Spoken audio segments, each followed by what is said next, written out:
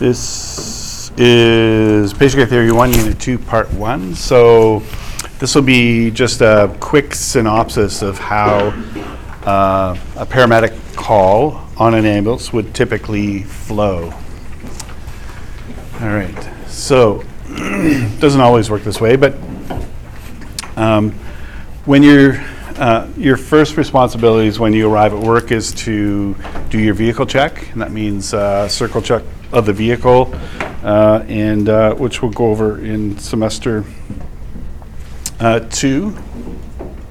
Yeah, 2 in ambulance operations, and that includes checking all the equipment inside the vehicle, making sure none of the drugs have expired, that you have the right amount of oxygen and dressings and drugs and everything else. And that usually happens in the first 15 to 20 minutes of your shift, but a call can come in at any time at the start of the shift. Usually you take a report from the outgoing crew, and they'll debrief you on anything that might be missing if they're coming back from a late call, or if they're fully stocked, they'll let you know. If there's a piece of equipment at the hospital that they haven't retrieved yet, they'll let you know. But the vehicle should be in working order, but dispatch usually tries to give us a minimum 15 minutes at the start of shift to make sure everything's there. But if you get an early call, then you check the vehicle when you get back, but hopefully everything should be there. When you're at a base, most base stations don't use a phone anymore. They use an overhead paging system. So you'll get a page, you'll get minimal information. There'll be a voice message. Sometimes it's a computer-generated voice message. They'll just type in the message. They'll say, Acton base, code 4, main and mill. And that's all the information they'll give. And you get on the air and you get the rest of the information. Sometimes they'll call on what they call a hotline. It's literally an old rotary phone without the rotary dial. So there's no way to dial in or dial out. The minute you dispatch can dial straight into you. If you pick up the phone, it starts to ring at the dispatch center. It's just a direct dial, and it's usually has that old style sound, just like this. It's one of those. It's a little startling, quite frankly. So, fortunately, you don't hear that kind of phone ring much anymore, because for a lot of medics, that sound as older medics, it's a kind of a trigger, so you hear that sound, it's like waking up at 3 a.m. to the most wicked call of your life. So, and there are certain policies around how quickly you respond. So when the pager goes off, you have to be on the air, in the ambulance and on the air within 2 minutes, under 2 minutes. If the phone goes off, you've got to be on the air within 2 minutes. So my advice to you is pay close attention to your bladder. That sounds odd, but the minute I get a hint of needing to go to the bathroom, I go to the bathroom, even if it's, this is TMI, but even if there's like a scant amount that trickles out, it's better to have an empty bladder on a call than like suddenly develop the urgency to pee when you're in the middle of something life-threatening. It's not a pleasant situation, going like this. So pay attention to your bladder. This might sound odd too, but generally we make it it's an unwritten rule that if your partner's in the bathroom, you wait till they come out of the bathroom before you go in, even if there are 2 bathrooms at the station. And the reason is you may not hear the pager go off from the bathroom, and so one of you has to be available to get on the ambulance and get on the air. So we sort of take turns going to the bathroom. I have to tell the newbies this, if I'm in the bathroom, you wait. So you're going to get minimal call information, and then they call that, and then you get some pre-arrival information. And you'll be assigned either priority 1 through priority 4. 4 is lights and sirens. 3 is prompt but not life-threatening. 2 is a scheduled transfer. So if you're picking up someone at a hospital, taking them to a treatment somewhere, that would be a code 2 or a scheduled transfer. And code 1 would be a deferrable call. So this would be a non-emergency. And you may get dispatched out code 4, and you might return code 3, or you might return code 1. So that's how the codes work. They'll give you the address, and sometimes when the address is a little bit complicated, they'll spell it phonetically. So you'll learn the phonetic alphabet, in ambulance ops in second semester, but no harm in learning it now. So at some point, whenever you like. But the phonetic alphabet is very specific. So A would be alpha, B would be Bravo, C would be Charlie, that sort of thing. D would be Delta. Does anyone know the phonetic alphabet from history? Okay, good. Very good. And then they'll give you a UTM code, which is, it doesn't stand for upper tier municipality, it stands for something else. It escapes me now, but it's a map page basically. It's basically an area that's, I think it's about half kilometer by half kilometer. So if you get an address on a dirt road somewhere in the country, and when you type in the address it doesn't come up, if you've got the UTM, that narrows it down so you know where you're able to find that road, and then just head down that road and look for the address that you're looking for. Typically you get the age, gender, and chief complaint with or without the medical history. So you might get a call for a 68-year-old male with chest pain, priority 4, that's it. They might say cardiac history, so that's a little bit of medical history, but that's about it. That's really all you need. And what's important to remember as a medic is that the information you get from dispatch isn't always accurate. I don't judge the dispatchers for that. They've got people calling who are in a panic. Oftentimes they're calling for someone else, so they're really not sure exactly what's going on. They're just, guessing at what's happening, so the information may be misleading. Yeah. So in terms of information being conveyed, are you expected to differentiate between gender and sex, or can you just state gender? We're usually just told gender, like male or female. It's that dichotomy. Like it's rare that, well, I haven't encountered yet any. Are you talking about like where there's gender fluidity, that sort of thing? Kind of thing. Yeah, I haven't received a call yet where we were given information, about sort of gender spectrum, but I think that's probably coming. So right now it's just sort of treated as a dichotomy. And oftentimes, patients who may be on the sort of spectrum may just use male or female just for simplicity's sake, in an emergency. So, but yeah, it's a good question. On my watch, they had that. They were told it was female, and they turned up, and it was a man identified as female. Yeah. But they said, "Oh, the patient's actually male." And he said, "I'm female." I said, "No, scientifically, as we're treating you, you're male." Right. So Yeah. kind of differentiate it between the science side and Yeah, and I think it's important to be sensitive to that. I haven't had that encounter, oddly enough, in 34 years, but or at least not that I was aware of. Maybe I was blissfully ignorant, but it's important to be sensitive to that sort of thing. Now, I shouldn't say that's not entirely true. I mean, I've had men who look like women and women who look like men, and I don't think I've had anyone who identified themselves as one gender, but was, anyway, I haven't had that conflict yet, but in any case, yeah, so most cases it'll probably just be a dichotomy when it comes to dispatch. So as I was saying, code 4 is urgent. That's threat to life or limb.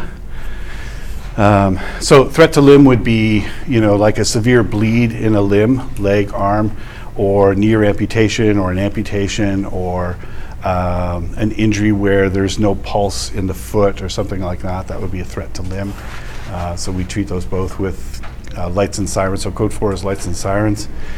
Code 3 is prompt. The vast majority of the calls where I work anyway, once we've assessed and treated the patient, when we transport them back to the hospital, it's almost always code 3. That's the most common. So without lights and sirens, but prompt. And one's deferrable. So what that means is, if I get a call for somebody who stubbed their toe and broke it and can't walk on it, and they don't have a means to get to the hospital, and they call us, to me it doesn't matter. I'm not going to get wound up about it. You call, we haul, that's all. But it's going to be a code 1 return to the hospital, or priority 1. And so what that means is that if there's, let's say, a motor vehicle collision between the house where we pick this person up and the hospital, we would divert to that call, and we would act as a first responder. So if I'm driving the ambulance and we're code 1, and we get diverted to a motor vehicle collision, I'll tell my partner, I'll just yell to my partner in the back, we're going to a motor vehicle collision. You stay here, I'll get out, and I'll get out, I grab the equipment from the back of the ambulance, I go attend to people who are involved in the crash until a transport ambulance arrives. So that's what deferrable means. It means basically you can, in an emergency situation, respond to other calls. Right? So some medics will never go code 1 because they don't want to be deferrable. You know, you can debate the ethics of that. Pre-arrival, we have fairly fixed roles when you're attending or when you're driving, and generally the rule is, at least where I work, and it's different with every system, if I'm attending and my partner's driving, the next call we switch, and I drive and she attends, and we just switch call for call, but every service is different. Some services, you know, one might attend for the whole shift and then drive for the next shift. It just depends on whatever arrangements you like to make. It's nice to switch call for call because the lengthiest part of any call is the paperwork. So if I just did paperwork for one call, I'd like to just drive and not worry about the paperwork for the next call, sort of a thing. But I work with primary care paramedic partners. So, you know, if we get 2 calls in a row that require a higher level of care and I have to attend on both calls, then the deal is my PCP partner will attend on the next 2 calls. And generally, this is not important, but if we get called for a lift assist, so someone has just fallen out of bed, they're on the floor, they're uninjured, they're otherwise fine, we're just lifting them up and they sign a refusal of transport, that's not technically considered a call. We still have to do paperwork for it, but I'll still be attending on the next call. If we get 2 lift assists in a row, 2 bits of paperwork, then my partner's going to attend on the next one. But that's just an unwritten rule we have. So there's a lead paramedic who's in the passenger seat and the driver paramedic who's in the driver's seat, obviously. And the lead paramedic will either write the call information down. We get it sent to us on a cell phone, so we have a company cell phone, and it's all there. The time of the call received, the address information. Unfortunately, we're not able to just tap on the address and bring up a map. We have this ridiculous electronic mapping system that doesn't give you turn-by-turn directions. Where I work, it's different with every service, right? But we take the info down, we read the map and navigate if we need to, and you sort of mentally prepare for the call. So, you know, if I have a 3-year-old with a seizure, so I'm going to turn my phone off so you can't hear it. If I have a 3-year-old with a seizure, I'm thinking about, okay, the age of this kid, based on his age, he should be a certain weight, and so I'll do the medical math for that. There's a formula. And if I have to give a certain drug to control the seizure, I'll be thinking about the drug and the dose, that kind of thing. If you're responding to shortness of breath, you're thinking about, you know, if I'm going to give Ventolin, am I going to give it by nebulizer mask or by meter dose inhaler, and what's the dose and how much do I give based on their age or their weight, those sorts of things. So you're mentally preparing for the call. And you're usually talking with your partner about that sort of thing as well. The driver paramedic operates the radio, and now the Highway Traffic Act allows emergency services to operate cell phones and radios while driving, but not the lay public. But we have a very clear policy, and I suspect every paramedic service in the province has the same policy, that you're not permitted to drive and talk on a cell phone, but you're permitted obviously to use the radio, because when your partner's in the back, you got to use the radio to notify dispatch that you're on the air, that you're en route to a certain hospital, what your priority is, that sort of a thing. So the driver operates the radio. It's also one of the reasons why when we turn the steering wheel, we turn like this. I can't even do it now, but you know what I mean, as opposed to hand over hand, because if you're holding a microphone that's tethered with a wire, you don't want to be wrapping it around the steering wheel and then finding yourself, you know, in a bondage situation with your ambulance. So the driver drives, obviously, and this is a little. This is sort of what you can expect in the front of the ambulance. It's not quite as complex as a Boeing 747, but there are some things that you can typically see. The configurations will be different. This is a bit of an older ambulance, but so we have light bars, we have primary and secondary light bars. So primary is all of the lights, and the secondary is just a few of the lights flashing. Usually when we arrive at someone's house and we park on the street or on the driveway, we'll just put the secondary lights on so it's not the whole Christmas light arrangement. We have wigwags, which is sort of alternating lights. We have alternating high beams. We use that too sometimes. We have an anti-theft button, so you can leave the vehicle running and take the keys out, and if anyone gets in the vehicle, tries to steal it, the minute they hit the brake or touch the minute they hit first of all, the steering wheel is locked. The minute they hit the brake, the engine shuts off. So we use anti-theft a lot in the winter or in the hot summer days to keep the vehicle cool or to keep the vehicle warm and keep anyone from stealing it. You definitely don't want to be the medic who has their ambulance stolen because you left the keys in the ignition. That's just not good for your resume. Not a good thing at all, especially if there are narcotics on board. And then we have these spotlights, left spotlight, right spotlight, for looking at addresses on homes when it's late at night and it's dark and you want to illuminate the whole house. We have those. We have map lights, which is an overhead light. And then the sirens. So whale is the one we use most often. It carries a pretty long distance. Anyone do a whale sign for me? Whale sound? W-A-I-L? Come on. Come on. I know some of you have done it before. I worked with this guy, Mike Rashot, years ago, and he could make siren sounds like whistling, and it was amazing. It sounded like a siren from a distance. It was just perfect, right? So he and I worked in the helicopter together. We'd hop into the back of an ambulance, and the crew would be taking us to a hospital or something, and Mike would make this siren sound from the back of the ambulance, and the crew up front would be going, I hear another ambulance, but I can't see it anywhere. And Mike and I are killing ourselves laughing in the back. It's hysterical. So whale is that sound that goes up and then comes down. I'm not going to do it. And Yelp, we use for, is more of a shorter sound, up and down shorter sound. We use it for going through intersections. It catches people's attentions. And then phaser is just like a crazy sound. It's just like it sounds. To catch people's attention. Some of the older ambulances have that high-low sound, that that European. That sound actually carries a really long distance. It's a good one to use.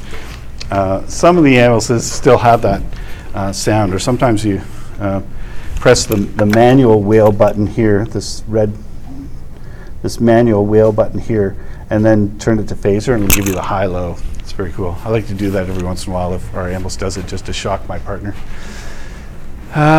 So yeah, that's it in a nutshell. So we arrive on scene, and typically we'll back into the driveway. That's one of the ambulances where I work, by the way. And so we park in a safe place. In a motor vehicle collision, if there are other emergency vehicles on scene, we'll typically drive past the crash so that we have we can get to the hospital from there.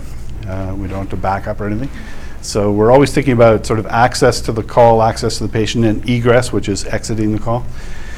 And we go 10-7 on scene, which means we're out of service on scene, or we'll just say something like arrive scene. We unload the stretcher, we bring equipment. In most calls, we bring all the equipment. The only exception might be a lift assist. We might just bring the monitor for vital signs if we're told in advance it's a lift assist. We bring a portable radio with us. Why do you think we bring a portable radio? Updated. What's that? So you can keep updated. Okay, so we can update. Why else do you think? In case you need more allied resources. Or Yeah, in case we need more allied resources, in case we need fire or police, or in case, yeah, Emily? For your own safety. Yeah, for our own safety, for sure. If we go to a call for someone who fell down some stairs and it turns out to be a domestic, and husband comes out with a knife or a gun or something and threatens us, we can call. We use a 10-2000 code, which means our life's in danger, and police will come. PDQ. So scene safety. So if the call suggests possible hazards, then we're thinking about our own team safety. I put domestic, suicidal, and assault there, but MVCs are always risky, right? Because there may be broken glass, or maybe fuel, maybe. And what do smokers do at car crashes? They light up, when there's gasoline everywhere. And so we think about access and egress. If there's any kind of smoke or fire, then we want to be upwind. So we scan the area for hazards at an MVC. We look to see if it's secured by police or fire. We look for spills, electrical wire, smoke, fire, vehicles running, or the vehicle's unstable. Have the airbags been deployed? I remember when airbags came out, we were reminded that, if you stick your head inside a vehicle, you want to make sure the airbag's deployed already, because the last thing you want to do is stick your head in the driver's side and have the airbag deploy and hit you in the side of the head. That could cause some serious neck injury.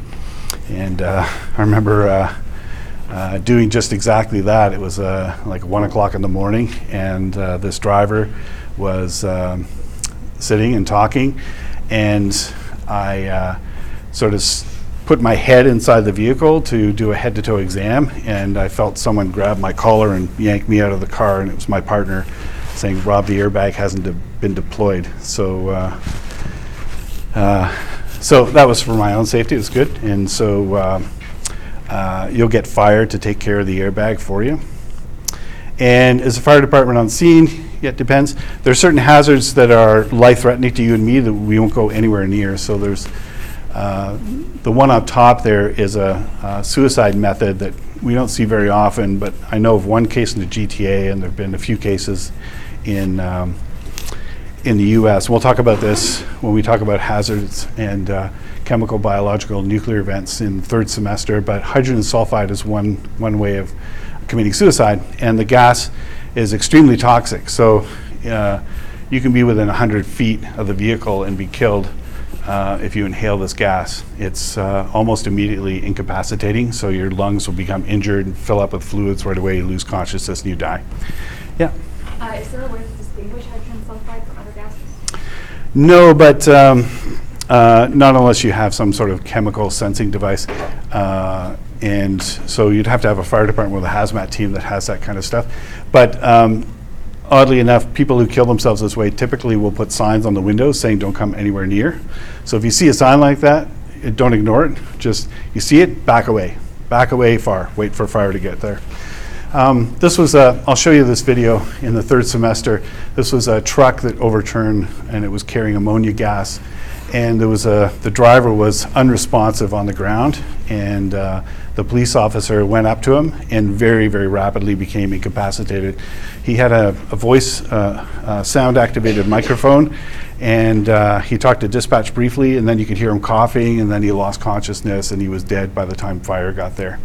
So anything like that, we wait for the fire department to arrive. So safety first. So EMS fatalities, the rate is about 7 for every 100,000 full-time equivalent jobs. That was stats from 23 firefighters, about 6.1. So there are more paramedics killed in the line of duty than firefighters. That's most people don't know that. But we're killed typically in car crashes, right? So it doesn't get a lot of attention. Or medevacs. Now 9/11 kind of skewed all that, obviously. That was an anomaly, but on average we have more deaths than police and fire. So about 4.0 average for all workers. Yeah, so mostly MVCs, road incidents, and 31% medevac crashes. So as a general rule, we don't run to calls. I'll walk a little faster, and I might even jog if it's a pediatric patient, because I think all of us, our motions get heightened for those situations. But for the most part, we don't run. Yeah. For like the numbers on the other screen, like about how many paramedics die and stuff, do we need to know like the specific numbers that are tested? No, I'll never test you on that stuff. Yeah, good question. I avoid questions like stats and percentages and things like that for that reason, because I think that stuff is just trivial. It's just trivial information, not important to know. So, and I don't go around talking about who dies more, So, if you were at a crash like this, you're pulling up to crash like this, and you're the first emergency vehicle on the scene, where would you want to be in an ambulance? Yeah, dispassionate Brock? Brock, yes. Dispassionate Brock, yeah. You said you wanted to go past the scene, you said earlier? Normally, yes. You want to go past so other vehicles can come in? Yeah. Yeah, in this situation, if you're the first vehicle on scene, you probably want to be behind or ahead of the, not ahead of the crash, but this side of the crash, because you want to protect the crash victims, right? You don't want other vehicles to slam in there. So you probably park down at this end here and block the traffic. If fire and police were there, then we'd probably try to drive around. So this looks like the best way to get around to me. I'm not sure how much space there is here, but we'd be going this way and, you know, asking this guy to move out of the way, and we'd drive out in front so we could get, so our egress route is clear. Yeah. So yeah, and you got to watch for things too, like you know, if it's shattered glass, that's usually not an issue for tires because the vehicles have tempered glass, and so it just shatters in small shards, and not usually an issue for puncturing tires. But you want to try to avoid driving over glass if you can. So you just look for the safest route to get around. What else? Where would you want to be for this one? Left side or right side of this car? Yeah, right side, because smoke is blowing the left side, so you want to be upwind. So you want to be not inhaling the smoke. Now, for things like when I go to fires now, what I do is I wear an N95 mask. And the firefighters who are going into the fire or fighting the fire may wear a Scott pack or some sort of mask. But a lot of other firefighters you'll see not wearing a mask. But I think it's a very wise idea to wear an N95 mask because you don't want to be inhaling particulate matter. And there's going to be a lot of particulate matter in a fire. It's interesting. I think I mentioned I've done quite a few ride-outs with paramedic services in the United States, and I did a ride-out with a crew in Reno, Nevada, and we went to an apartment fire. And we parked very close to where there was smoke and flames, and the firefighters were getting the fire under control. And some guy up on the second floor tried to get out of his apartment. He was sort of blocked into his apartment and tried to get out by shimmying down a pole on the outside of the building. It was just outside his window. He grabbed the pole, but fell 2 stories and fractured his calcaneus, his heel, and had an ankle fracture as well. And so I'm in the back of the ambulance, and the 3 of us get out, and we go over to this guy, and it's all smoke in the area. I grabbed a mask from the vehicle, and I put it on my face, and I went to where this guy was, and we packaged him, got him in the ambulance, and we moved the ambulance out of the smoke. And the medics were really surprised. Like they thought I put this mask on because I had some kind of respiratory condition. They said to me, "Rob, are you asthmatic or something?" He said, "No, we put masks on because I'm not going to inhale this particulate matter, right?" And that stuff, you can't see it; it's invisible to the naked eye, but it gets into your lungs and causes damage. So upwind, generally, at least 30 meters. When it comes to home safety, there's certain things to look for that give you an idea whether they've got a pet that might be a bit of a problem. Animals on scene calls either love you or they hate you, want to kill you, because sometimes they're very protective of their masters. So if you think you're the dog whisperer, you're dealing with a different situation, right? You're dealing with someone who's stressed and their animal gets stressed because of their owner's stressed, and they get defensive and sometimes they want to bite you. We generally ask people to put their dog away in a bedroom or something, birds too. But some of the signs that they've got a big dog are things like, a completely encircling fence would tell you they probably have a dog. And, when you're walking along the patio to the path to the front of the house, if I see big chunks of dog poop, big organic landmines, then I know they've probably got a big dog.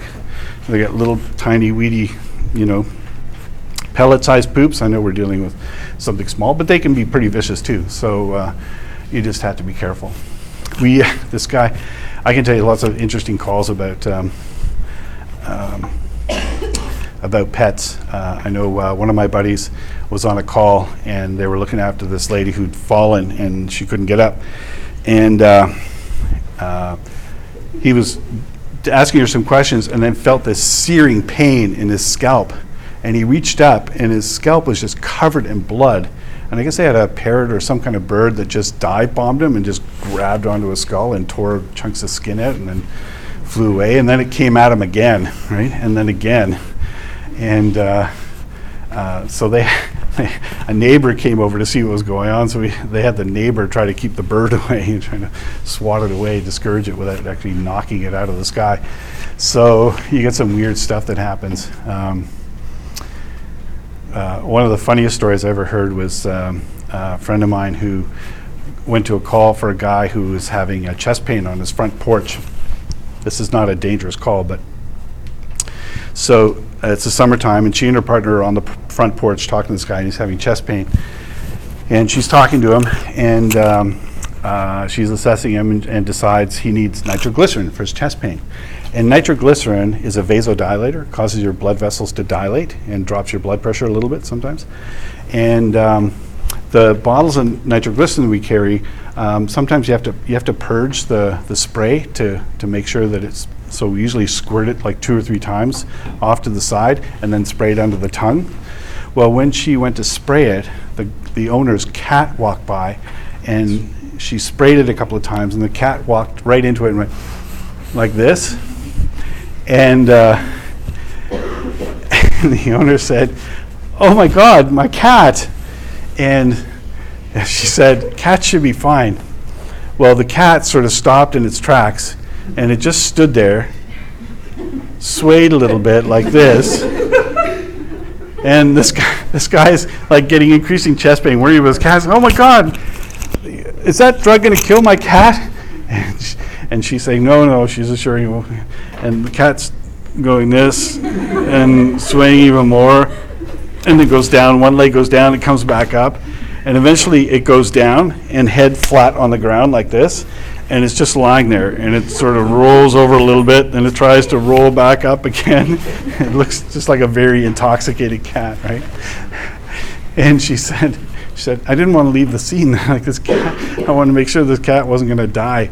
Eventually, the cat, got up and slowly walked away, like this staggered gait.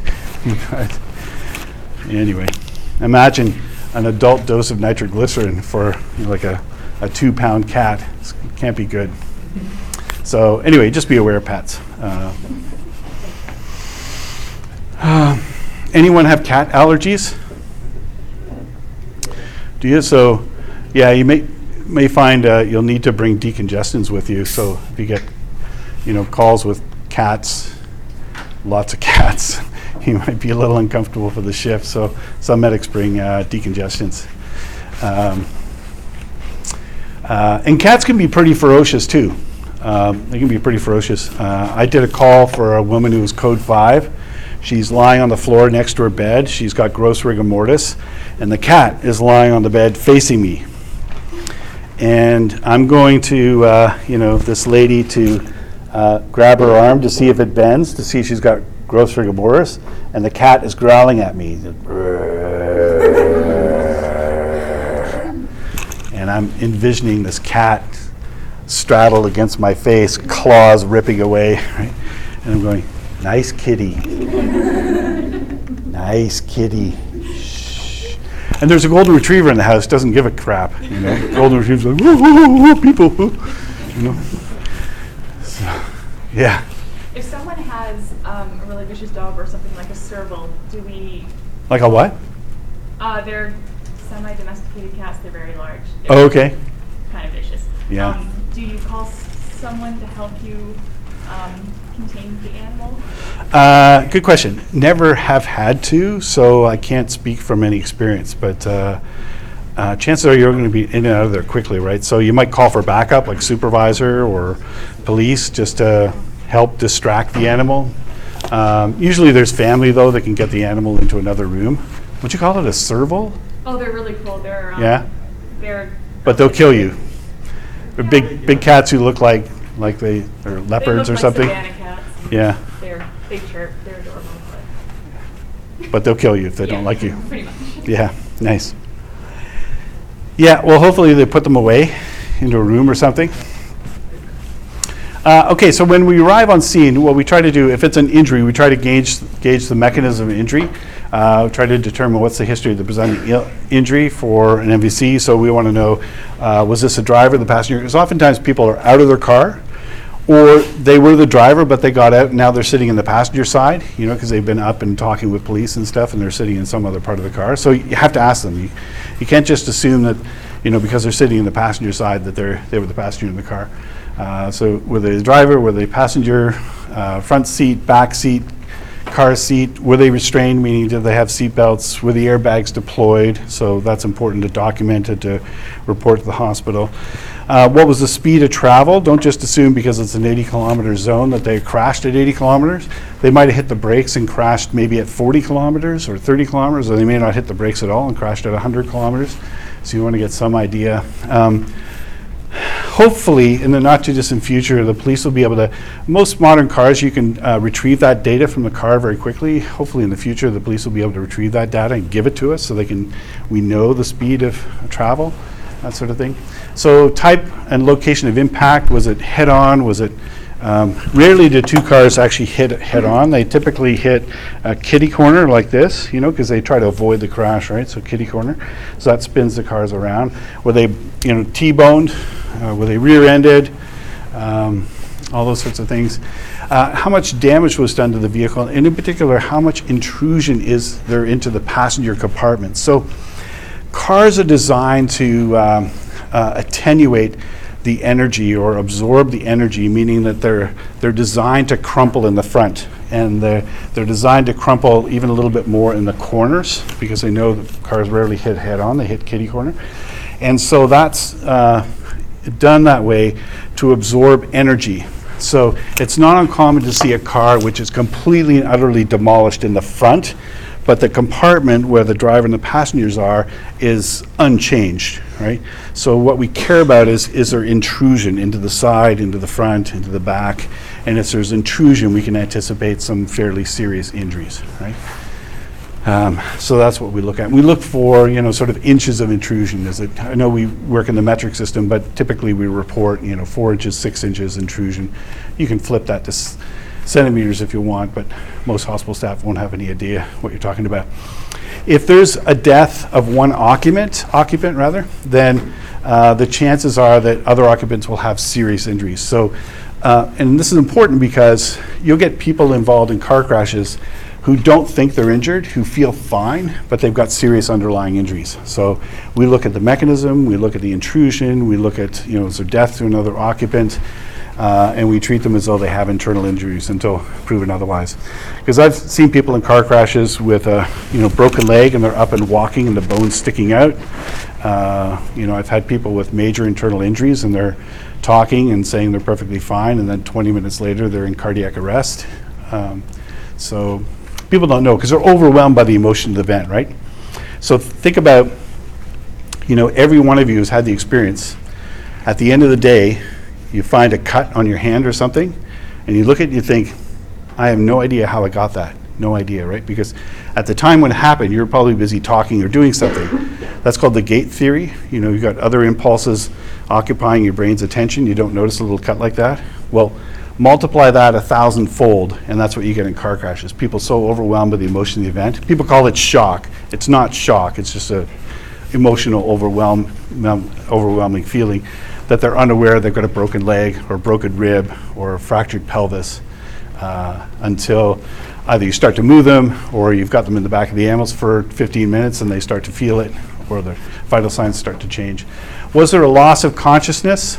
So people can't generally tell you, you know, that they lost consciousness or didn't lose consciousness, but if they have no recall of the incident, then I'll usually put query LOC and report query LOC, or I'll just say to the staff, not sure if he lost consciousness, but he has no recall of the event.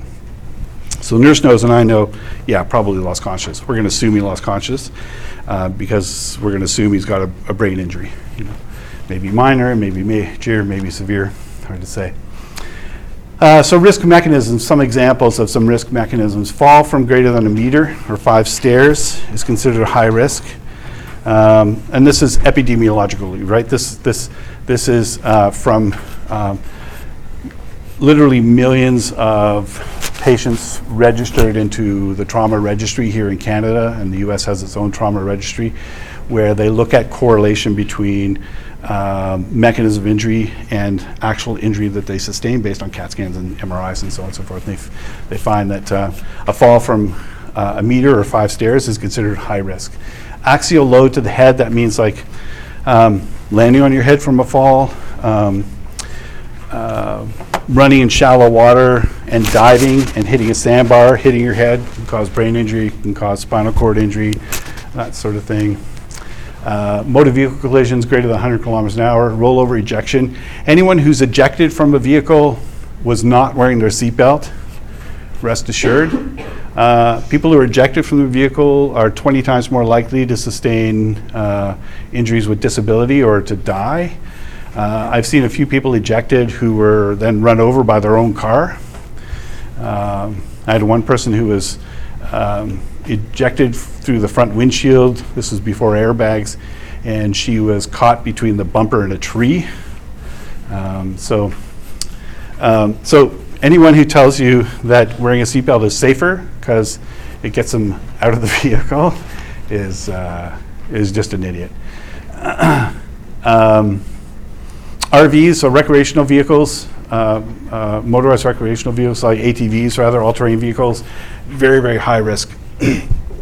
So, you want to know things like, were they wearing a helmet? Do they have a roll bar? That sort of thing. But it's a high-risk endeavor. I wouldn't discourage anyone from doing it. It's a hell of a lot of fun. But just know that it's high risk. And bicycle collisions, and that's from the Canadian C-spine study. So we want to look at patients for subtle injuries. So, if you're at a motor vehicle collision or a bar fight or something like that, and you see what looks like might be blood on someone's pants, then you need to talk to them and do an assessment and get them to lift their pant leg up. Because, if they tell you, no, I'm a painter, it's just paint, or I was painting today, it's just paint, then it's a non-issue, right? But if they have that stain, they have no idea how they got it, they may not even know they're injured. Happens all the time.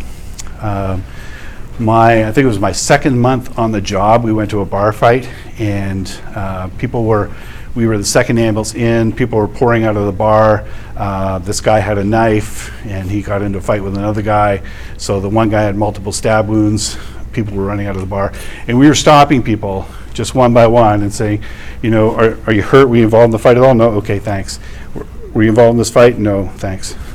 So we were apologizing to people as we were stopping them.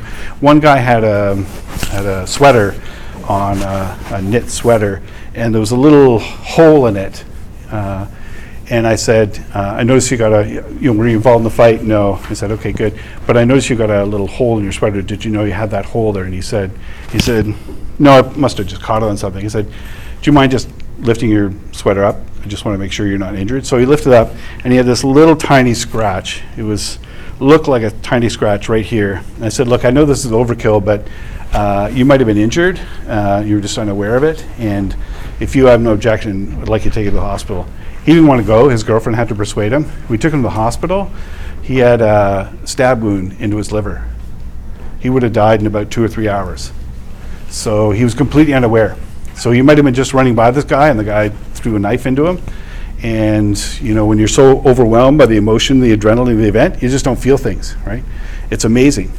Like, when you talk about deadly encounters between police, I'll give you an example. The police officer who shot that guy in the streetcar, do you remember that incident? Yeah. Very controversial on social media, right? Everyone was criticizing the cop for shooting this guy. Now, the number of times he shot him, the reason he shot him, all that stuff, I don't even want to debate that. But we know from research that if someone's coming at you from a knife, with a knife, I think the minimum amount of space is something like 27 feet. They've calculated this based on numerous gunfights with police. They say that if he's within 27 feet, you should be shooting him to kill. And people said, oh, why didn't he shoot him in the arm or the leg? That only happens in Western movies. Police... They can't do that, yeah. And handguns are not that accurate, right? Like, exactly what you said. So the aim is to shoot to kill. You shoot, upper body here to kill. And sometimes your adrenaline is so pumped, you might shoot 10, 15 times, and when you're interviewed later, you were sure you shot no more than once or twice, right? So someone come at you with a knife at 27 feet, you shoot to kill. And the reason why is someone's coming at you with a knife, they're not going to stop. They'll take a bullet to the chest, a second bullet to the chest, a third bullet to the chest, a bullet to the abdomen, a bullet to the neck, and they'll still come at you with a knife and they'll still kill you. People don't stop. They're so charged with adrenaline. It's the same thing on the battlefield. You got to keep shooting until they drop, right? So there's no choice in the matter. And people just don't feel it, right? You think, oh, one gunshot should drop the guy, right? But it doesn't. It's not the way it happens in life and death combat. So my point is that people are injured and they're unaware that they're injured. Like, you know, the guy with the knife who's on drugs or something is so hyped up that you know, sometimes they have dissociative disorders with drugs where dissociative drugs means that your body doesn't even feel like your body. It feels like someone else's body, so you don't feel any pain at all. And so when you hear about these people with super strength and who can fight off 10, 15 cops at a time, they don't feel anything. You know, they could be punching you with a bone sticking out and they don't feel any pain. Right? So same happens at, you know, all the car crashes we go to, people are unaware that they're injured until we get in the back of the ambulance. We look to see if we see anything. We do a head-to-toe exam to see if they feel any pain, and then stuff starts to reveal itself. Yeah. When you're on call, are there any noticeable differences or traits between someone who's disassociating because of drugs or someone who's disassociating because of a psychological disorder? I haven't seen it with a psychological disorder. So that probably gives you an idea of how infrequent it is. More often it's what we call sympathomimetic drugs, so drugs that put you into a hypermetabolic state like cocaine and methamphetamines, those sorts of things. So rarely is it an underlying mental illness. It's almost always drugs. And there's certain drugs that are dissociative, like ketamine is a drug that we administer, but it's also a street drug, and ketamine is a dissociative drug. Like you don't know that your body is your body, like it doesn't belong to you. It's someone else's body, you're just floating somewhere else. Right? So it's a wild thing. So look for subtle signs. I've had people who are even aware that they've got a bone sticking out and they still don't want to go to the hospital because they're so angry at the other guy driving the car, or they're so emotionally upset because, you know, their husband or wife is injured. So people don't behave normally when they're in a stressful situation. You know, like nice people just don't behave the way they normally behave in a high stress situation. Yeah. Is it Ashlyn? Yeah. Okay. So say you had like a husband and a wife in a car accident. Oh, I know where you're going with this. Okay, keep going. Can you take them in the same ambulance? Oh, okay. No, that's not where I thought you were going. I thought you were going to say one's dead. Should you tell the other person that their husband's dead or their wife's dead? If that's where you're going there. Can you take them in the same ambulance? So it depends, right? If you're in Whistler, where I used to work, you're the only ambulance. And the next closest one is 45 minutes away. So the answer is yes. You take the two of them together. You even take strangers together. In an urban center, we'd never take two people unrelated in the same ambulance. We call for a backup ambulance. Even if one's ambulatory and one needs a stretcher, separate ambulances. Husband and wife, you might make an exception, but generally we'll stick them in two separate ambulances. Ingrid? If you get a call and it's for someone you know, will you be permitted to attend to them, or will someone else have to go? Again, nothing black and white, right? Like, if my wife was injured and she had minor injuries, I would attend. You know, I would just attend.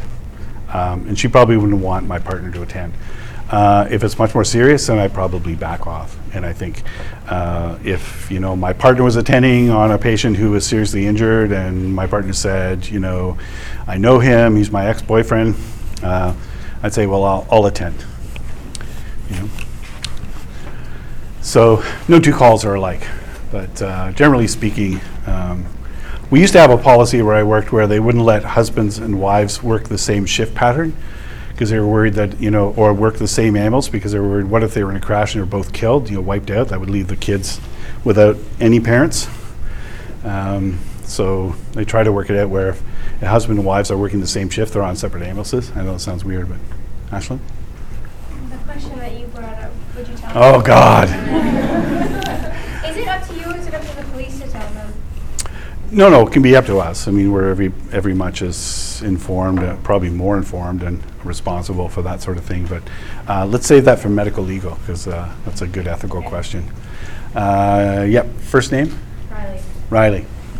You said about knowing the one person. Yeah.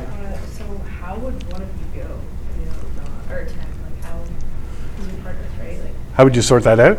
Yeah, don't you both have to go? You can't just send. Oh, yeah, but one drive, one's attends. But I guess it just depends on how emotionally charged the call is, right? If you're working in a small town, any of you think you're working in small areas? So you're working in small towns, you're going to know all the people who live there. And you might have some emotional attachment to some of them. And that's tough. There's no question about it. When I worked in Whistler, we got to know the locals. We had one guy whose vital signs absent. At first, I didn't even recognize him when he was VSA, and we worked on him. And then my partner said, "This is so and so," and it took us both back a little bit. But it depends on how emotionally charged the situation is. It depends on whether you have backup to, if you're able to call in a second crew, or if you're able to, if you're a bit of an emotional basket case because it's someone you're close to, which is better, looking after the patient or driving the vehicle? You're emotionally impaired in both situations, right? So I don't have a good answer for you. If you can call for backup, if I could get into the back of the ambulance with my partner and have a supervisor drive the ambulance or have another paramedic drive the ambulance, that's probably what I'd do, But it just takes laser focus, right, to focus on assessment and treatment and not try to transcend those emotions, those events. Usually with someone, So, every call is potentially dangerous, and we do certain things to protect ourselves. Let me just backtrack a bit. So, for example, when we go to an apartment building and we knock on a door, we never stand in front of the door. We always stand to the side of the door. Maybe that sounds like ridiculous, but if there's a clandestine drug lab in that apartment and we have we're banging on the wrong door, and there's gunshots coming out of the door, I don't want to be standing there receiving the bullets. What are the chances of that happen? Maybe 1 in a million, extremely low, depending on where you work. But we make it a habit, right, to stand off to the side. When I worked on the air ambulance helicopter, just to give you an analogy, we never walked under the tail rotor. Even if the helicopter was in the hangar and the engines weren't running, we never ever walked under the tail rotor because you want to keep muscle memory, right? You walk around only where it's safe, and even when the blades weren't turning, we ducked to go to the ambulance because if you don't do that same routine every single time, eventually when it's running, you might walk into the tail rotor, into the blades. And it's not usually newbies around a helicopter that get killed. It's people who've been around helicopters for 10, 20 years. Right?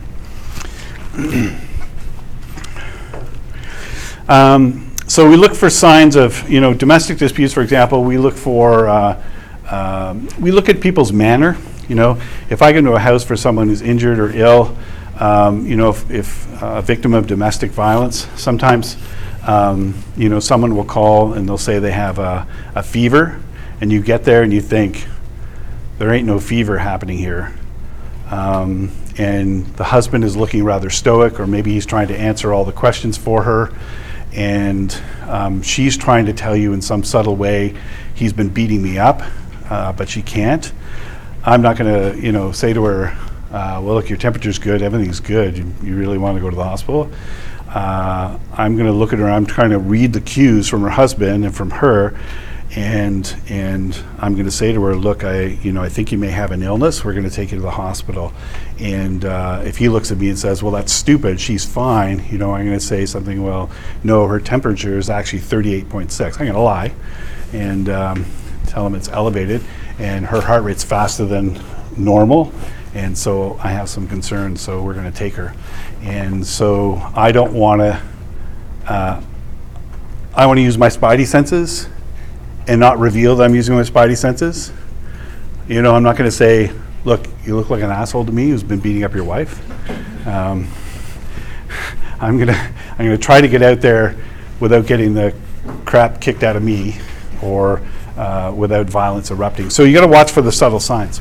I'll give you another example. We did a call once for a lady who was vital signs absent, and when we got there, firefighters were there a couple of minutes before us, and they asked the son of this patient to go out and meet us in the driveway to let us know that his mom was vital signs absent. So this guy came out and he told us this, and then he turned around and started walking back towards the townhome. And my partner and I just looked at each other like, what the hell was that?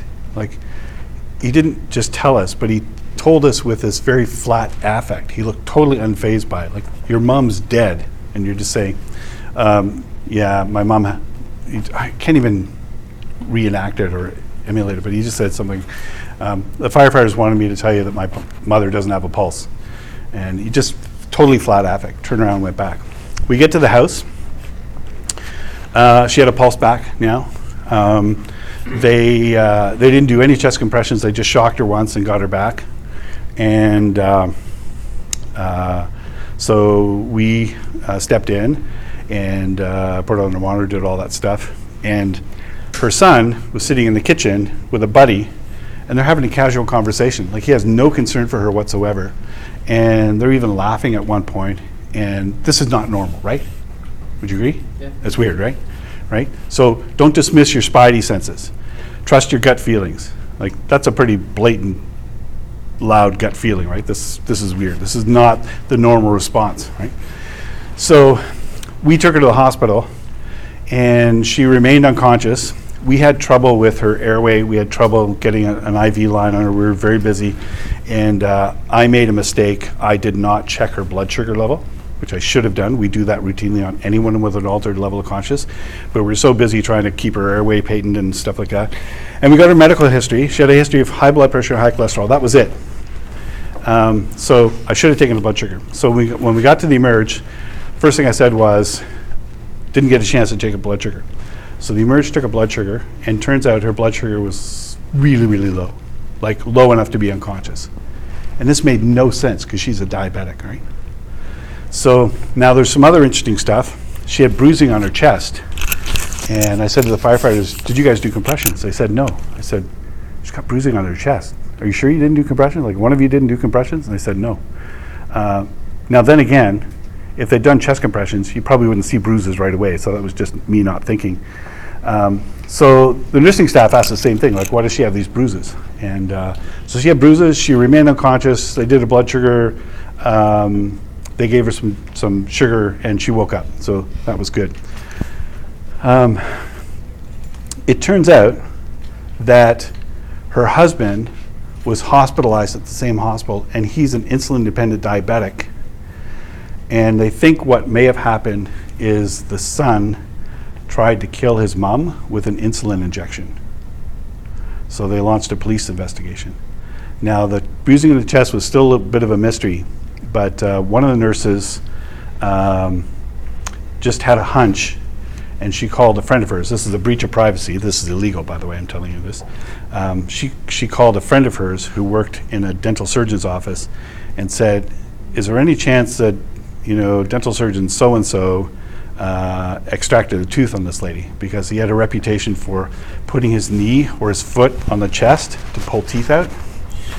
And sure enough, 4 days earlier, she'd had a tooth extracted, and it was knee on the chest, and that's how she got the bruises on her chest. So that mystery was solved. But everything about this son's character and his demeanor raised red flags, raised the hair on the back of my neck. You know, something was wrong. So I don't know what came of that. I know detectives were brought in, and the hospital staff answered some questions. They never talked to us, But this is the thing. When you're on a scene, you got to pay attention to your gut feeling. What is your gut feeling? It's not intuition. We can debate whether intuition actually exists, but it's not intuition. Your gut feeling is largely your subconscious mind processing things that your conscious mind isn't processing. So you're able to process a lot of things in your peripheral vision that your conscious mind may not be even consciously aware of. Ashlyn?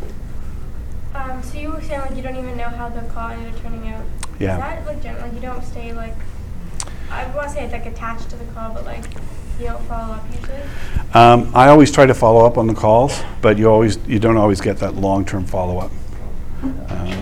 So at some point I'll tell you about another call I was involved in where police didn't question us, and it turned out to be a blessing, but save that story for another time. So you got to be aware of your surroundings. You got to be aware of the affect. You know, if a child's been abused, one of the parents or both the parents will try to answer a lot of the questions for that kid, and we will explain to them that we want the child to answer us just because we're trying to assess his ability to, his neurological status and his ability to articulate what's happened to him.